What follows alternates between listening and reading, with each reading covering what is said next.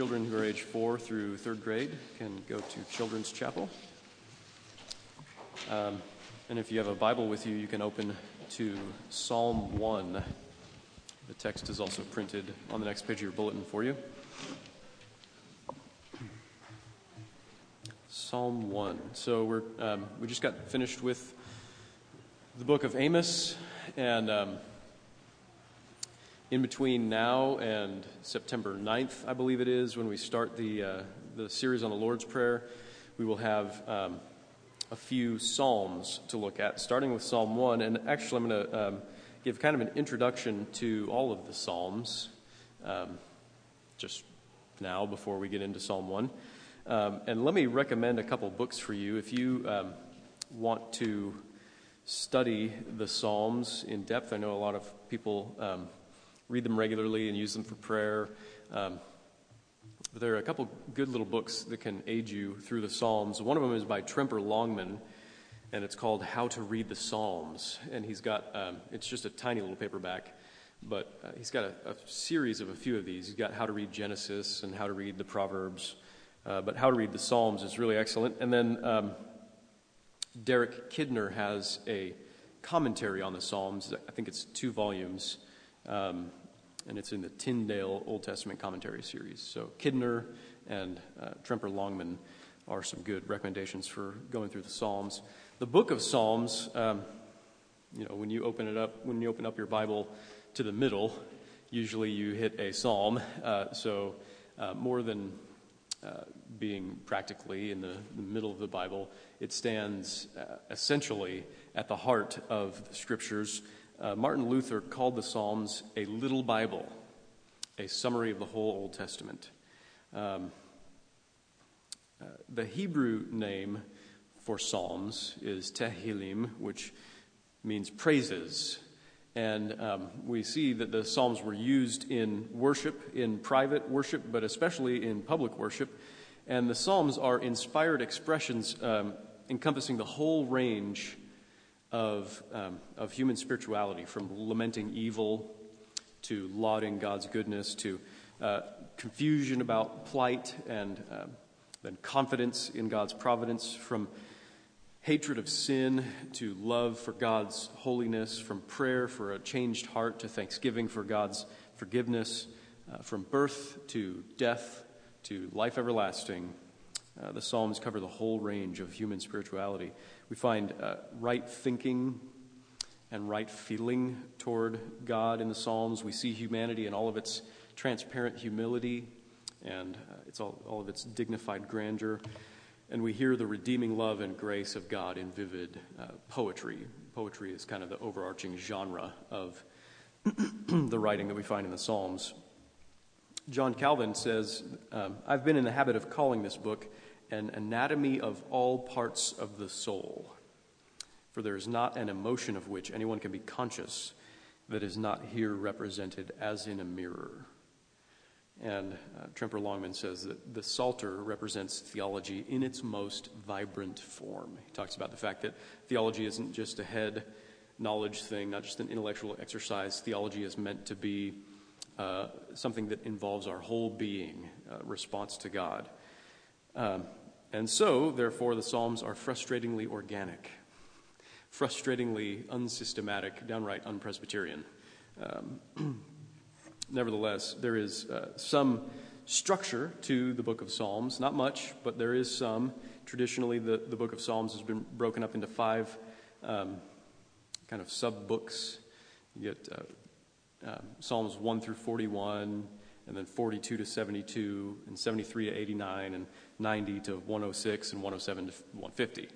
And G.K. Beale points out in his big book, the New Testament Biblical Theology, that the beginning and ending psalms of each of those little books provide thematic clues to those books and actually to the whole Psalter.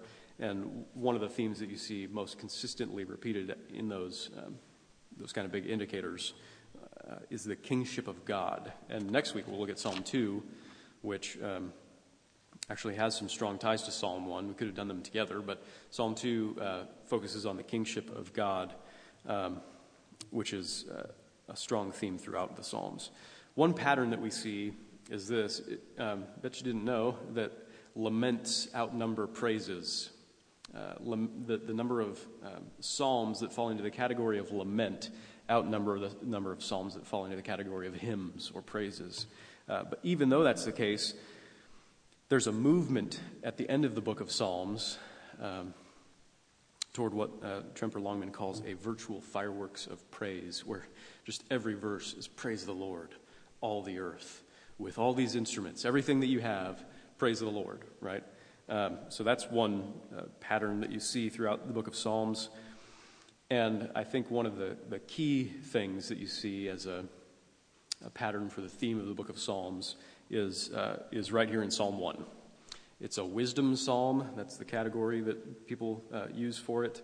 A wisdom psalm. It stands at the gates of the book. It shapes our approach to the book, to this little Bible, as Luther called it. So let's pray, and then we'll make our way into the Psalms using Psalm 1. Let's pray together. Father, we ask for the help of your Holy Spirit as we come to your word.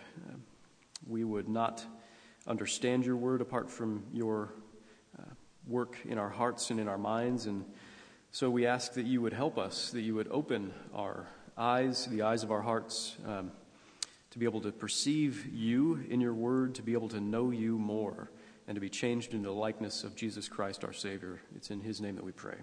Amen. Blessed is the man who walks not in the counsel of the wicked, nor stands in the way of sinners, nor sits in the seat of scoffers. But his delight is in the law of the Lord, and on his law he meditates day and night. He is like a tree planted by streams of water that yields its fruit in its season, and its leaf does not wither. In all that he does, he prospers. The wicked are not so, but are like chaff that the wind drives away. Therefore the wicked will not stand in the judgment, nor sinners in the congregation of the righteous. For the Lord knows the way of the righteous, but the way of the wicked will perish. This is the word of the Lord. Thanks be to God. So as I mentioned, commentators classify Psalm 1 as a wisdom psalm. And there's a whole section in our Bibles, in the English order of our Bibles anyway, in the Old Testament, that is usually referred to as wisdom literature. Job, Psalms, Proverbs, Ecclesiastes, and Song of Solomon are all this wisdom literature section of the Old Testament. And in the Bible, wisdom is not just knowledge. It's not just truth that is gained for its own sake. Wisdom is meant to be properly and practically applied to life for salvation and for spiritual growth. And very simply, in Psalm 1, this wisdom psalm that stands at the entry to the book of Psalms, we see a contrast between the righteous and the wicked, those who apply wisdom and those who don't, basically. And this psalm is really easily broken and divided into three sections. We see this contrast between the righteous and the wicked, between the influences that shape their lives in verses 1 and 2, between the kinds of people that they are in verses 3 and 4, and then between their resulting eternal destinies in 5 and 6. And so we're going to look at these divisions of the text, and then we'll do what we should do with good wisdom literature and see how it applies to us. The very first thing we see is that the good guy, the righteous one, is happy. Verses 1 and 2, blessed is the man who walks not in the counsel of the wicked, nor stands in the way of sinners, nor sits in the seat of scoffers, but his delight is in the law of the Lord, and on his law he meditates day and night. So blessed is this one. Blessed means happy. I think we often want to eschew the word happy, and instead of it, put it in its place the word joy, right? Because we instinctively know that there's kind of an inane, glib happiness that people can have in temporal things that don't really matter, silly things, right? Silly happiness, versus this deep, weighty joy that the Bible talks about. But the Bible uses the word happy to describe that, so we'll use that word. It's a legitimate word to use. Blessed means happy. It's a true, deep happiness that comes from God's grace that comes from God's blessing. And the man spoken of here, and I say man, it's singular masculine because it's meant as a representative word for people rather than actually just talking about one single man. But the man that's spoken of here has a strong joy from God because of what this man loves, which shapes his life. It shapes who he is as a person. And the thing that he loves, the thing in which he delights, is the law of the Lord. So before you think this just means he really likes God's rules for good living, let me say that the Hebrew word for law here, Torah, frequently means direction or instruction, not just commands, you shall do this or you shall not do this. Often it refers to the first 5 books of the Old Testament that were written by Moses. That was called the Torah, the law. And here it's probably being used to refer to Scripture as a whole, which at the time actually probably only consisted of about half of the Old Testament, what we have now. But we can legitimately apply it to all the Old Testament, in fact, to all the Scripture. This is God's revelation that's being talked about.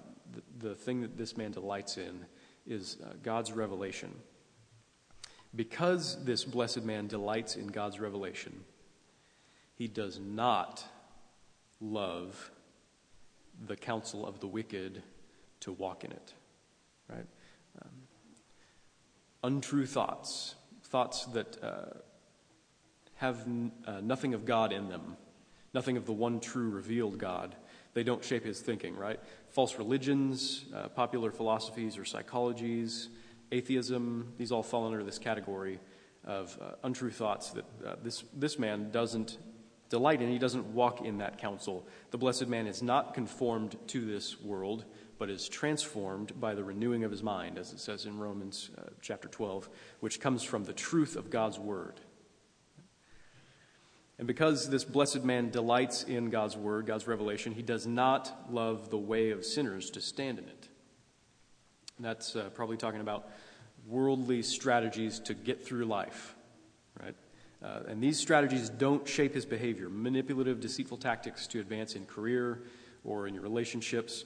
The blessed man lives with integrity and honesty, always loving God and his neighbor as he is informed and motivated by the word of God.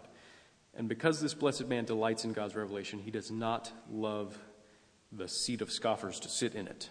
So that means pride and disdain don't shape his identity. Seeking acceptance through the ridicule of others, through the rejection of others, that doesn't shape who he is. The blessed man humbles himself before God and others so that the Lord would exalt him, which comes from confidence in God's favor, which is promised in his word, his revelation.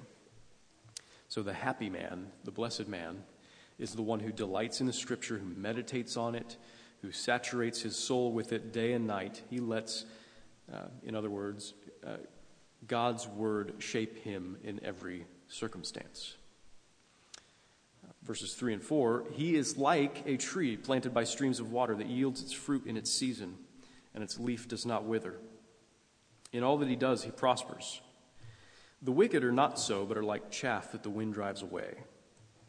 So the image here of these 2 plants now is of a hot, dry climate, right? Like a desert wasteland where one would not normally expect to find many living plants, especially not a tree like the one that's described here. It's not only not withering under the sun, but it's flourishing and bearing fruit because it draws from a nearby water source for life. The blessed man, the text says, yields fruit according to his nature. It just says that yields its fruit in its season, right? He's just doing what he was made to do. It's nothing fancy. He's like a healthy tree that bears good, pleasant fruit, like it's supposed to. And the fruit that we're supposed to bear, we see that in Galatians 5. The fruit of the Spirit is love, joy, peace, patience, kindness, goodness, faithfulness, gentleness, and self-control. So the blessed man isn't affected by a hostile environment. He's able to thrive in the face of temptation and adversity. He's like a tree that grows leaves that can withstand the direct heat of the desert sun. The blessed man prospers, it says, or succeeds in everything that he does, which is not to say that he is materially wealthy and comfortable, but that he pleases God in the fulfillment of his calling. He does what he's supposed to do, and he succeeds at it, which is, as Joe prayed, the chief end of man is to glorify God, right? He glorifies God in everything that he does. His fruit goes to God's glory. And all of this because the blessed man soaks up the word of God like a thirsty tree that's planted in a dry desert. But it's planted by streams in a desert. And here is where the contrast between the righteous and the wicked begins to have some serious ramifications for the wicked anyway. The wicked, those who are shaped by the values and the expectations and the behaviors of this world, are nothing like this robustly happy and spiritual man. They're like the chaff that wind drives away.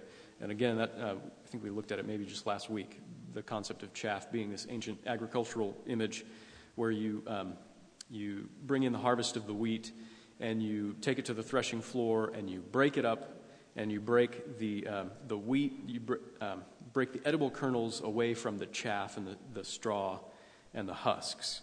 And then you winnow it.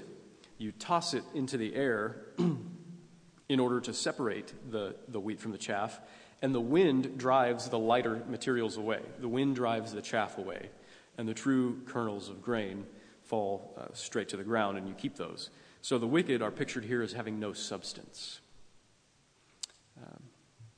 And at the least sign of trouble, they're blown away, which easily distinguishes them from the blessed man. We have a similar passage in Jeremiah chapter 17.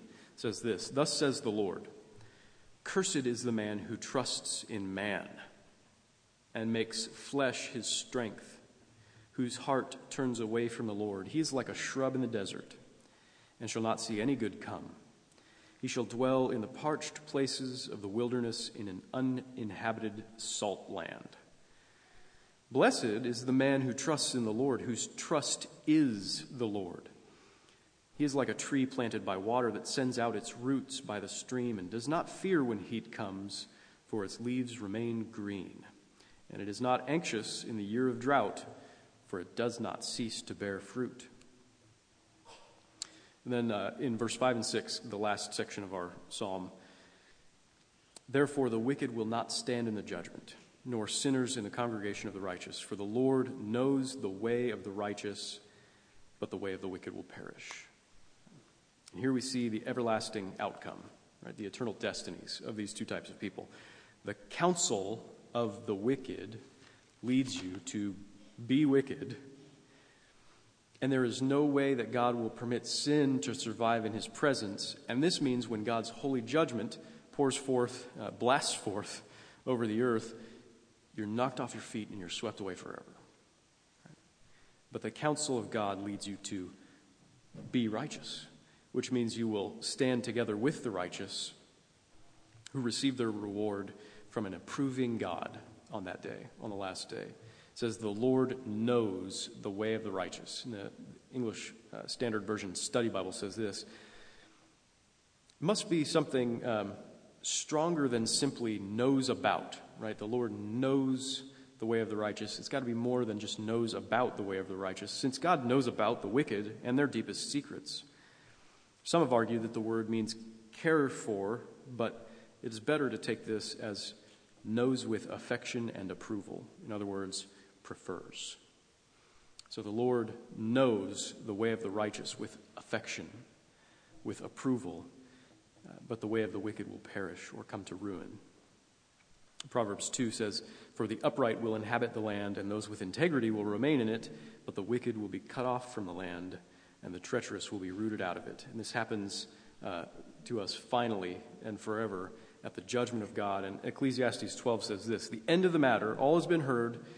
Fear God and keep his commandments, for this is the whole duty of man. For God will bring every deed into judgment with every secret thing, whether good or evil."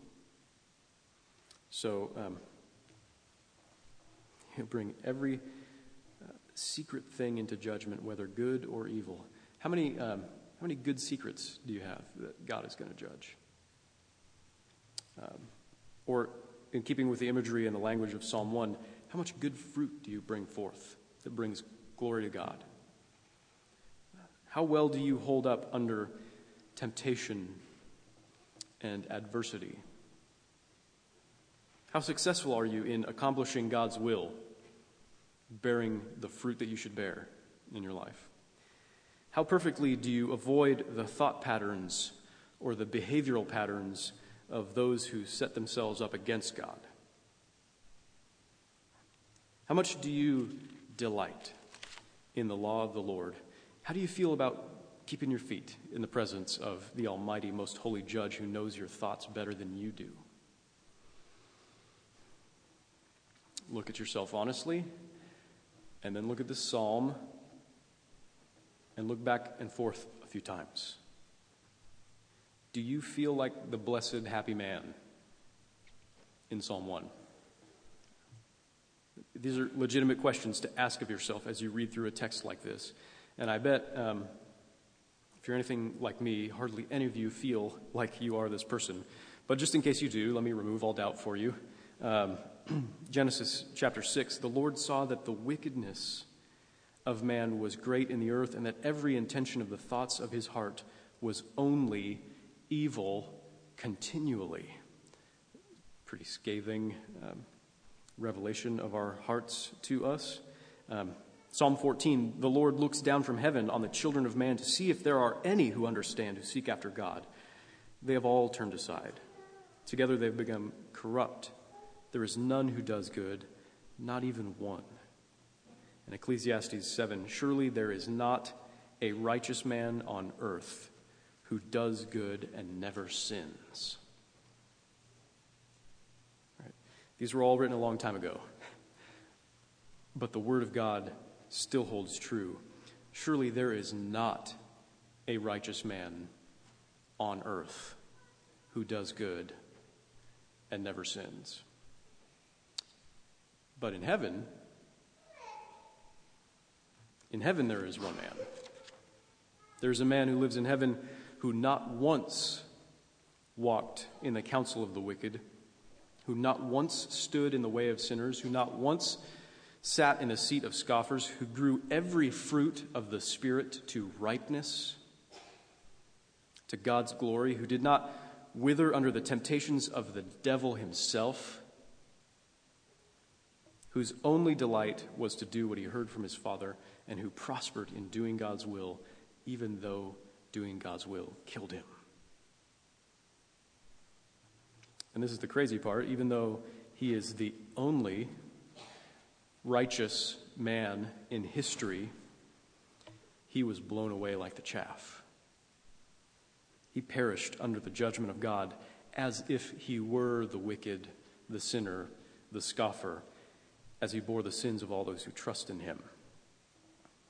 And he was foretold in Isaiah 53, it says, "It was the will of the Lord to crush him. He has put him to grief. When his soul makes an offering for guilt, he shall see his offspring. He shall prolong his days. The will of the Lord shall prosper in his hand. Out of the anguish of his soul, he shall see and be satisfied. By his knowledge shall the righteous one, my servant, make many to be accounted righteous, and he shall bear their iniquities. Therefore I will divide him a portion with the many, and he shall divide the spoil with the strong, because he poured out his soul to death and was numbered with the transgressors.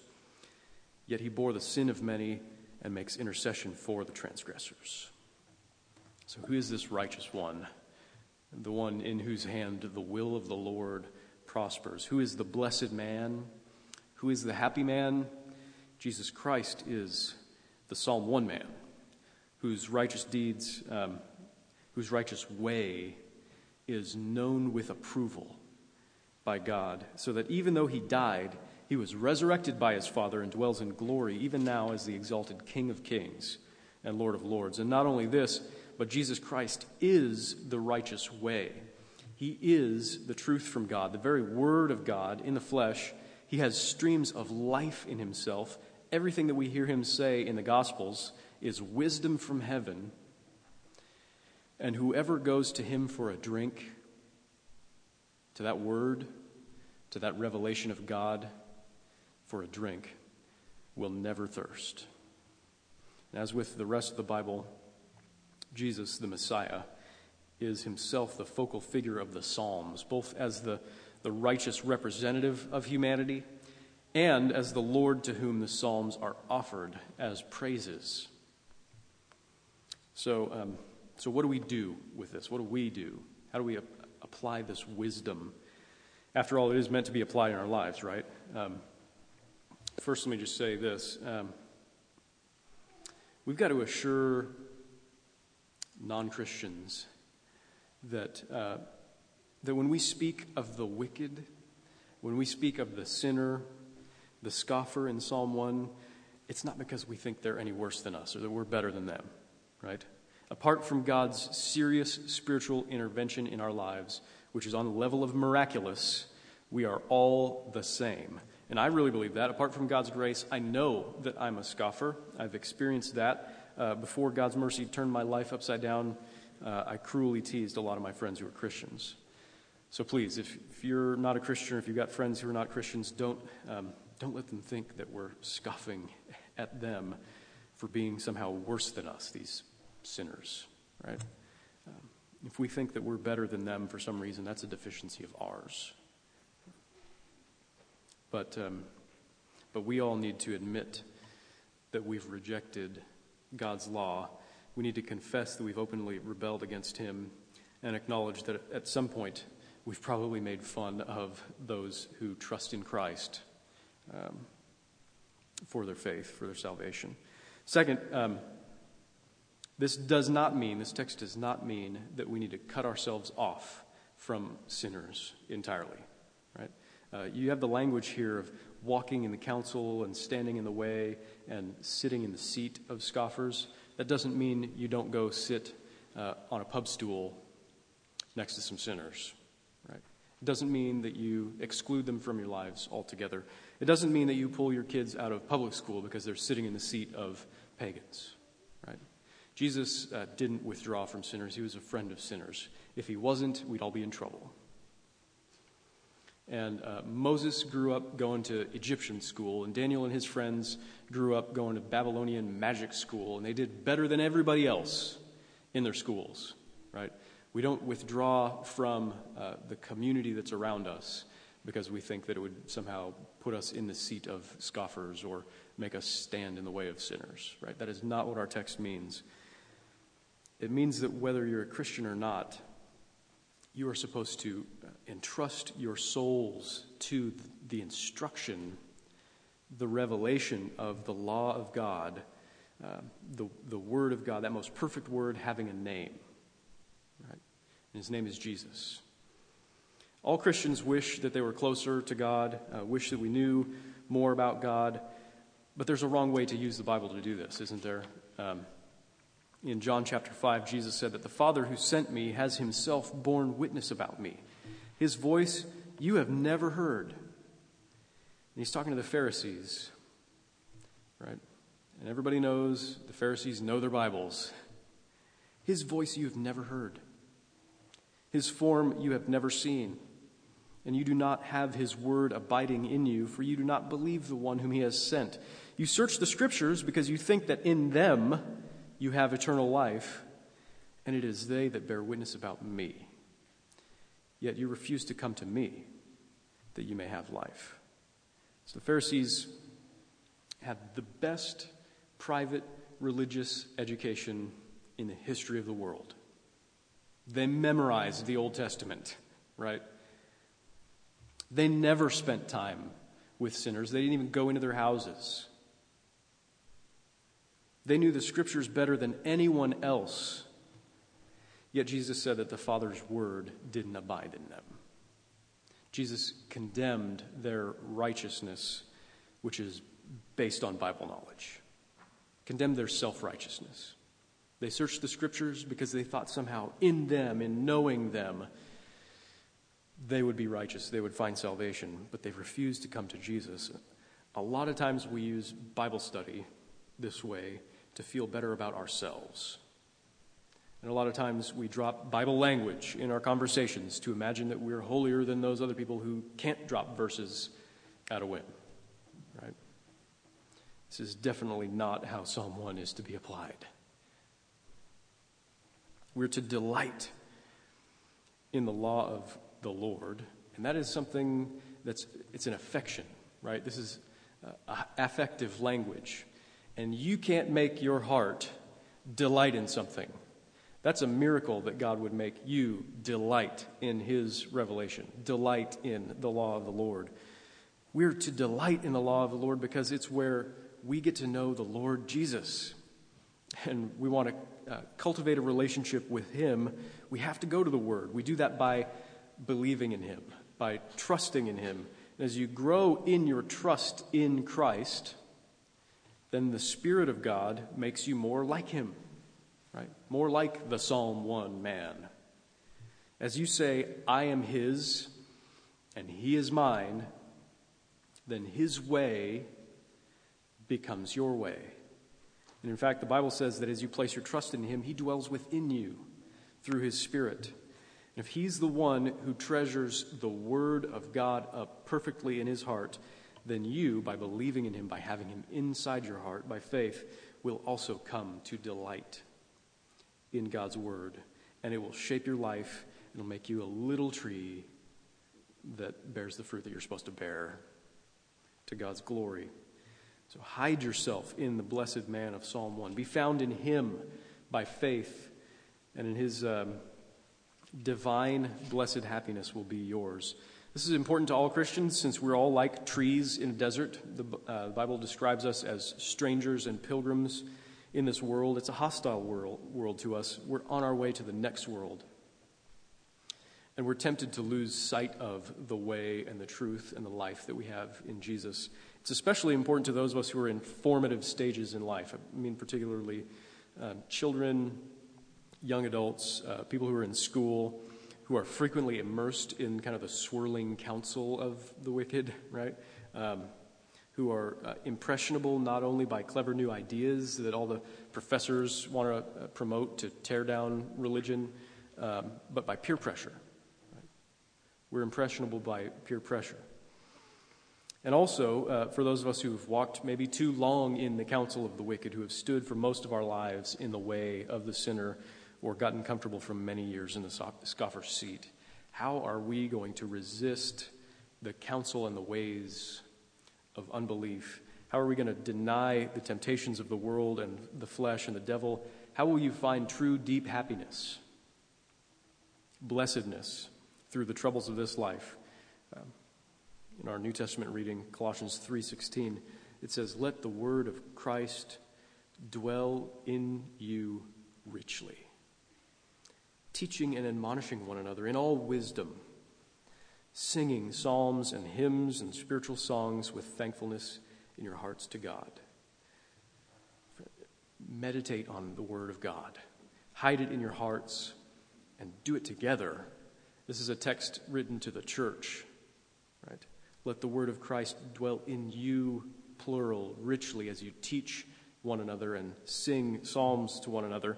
Parents, teach the scriptures to your children. They're able to absorb and understand more than you probably think. And bringing the teachings of our faith to a child's level is a great exercise for us. It actually forces us really to understand it, to be able to reformulate it for others in a language slightly different from our own. Right? Use a Bible reading plan. There's one on the book table now, a little folded up Bible reading plan that will get you through the whole Bible in 50 weeks. Join our home groups or our men's and women's Bible studies as they kick back in this September. There are some books for sale on the book table, One-to-One Bible Reading by David Helm. Go through that. Pick a friend at work. Ask him or her if they'd like to read the scriptures together with you. You'll be surprised that they'll probably say yes. And go ahead and do that. Just read the Bible together with other people in discipleship relationships.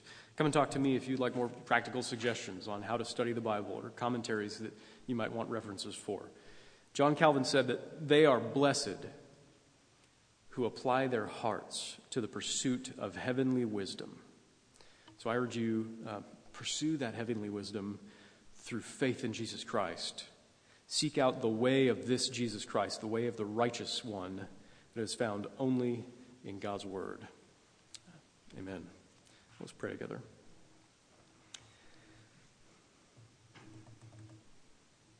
Father, I confess that my delight is not as much in the law of the Lord as I would like it to be. I can't change that about myself. I pray that you would overwhelm me and all my friends here with a true delight in your word, one where we want to be saturated in our souls by your promises and by the gospel in a way that we've never been before, and yet not in a way that makes us self-righteous, like so many people who know the Bible so well, like even we ourselves can be self-righteous about our Bible knowledge. We pray that you would help us to love your word and to pursue deeper knowledge of your word and to apply that wisdom in our relationship with you. We pray that our growth in the knowledge of your word would only lead to our growth in our personal relationship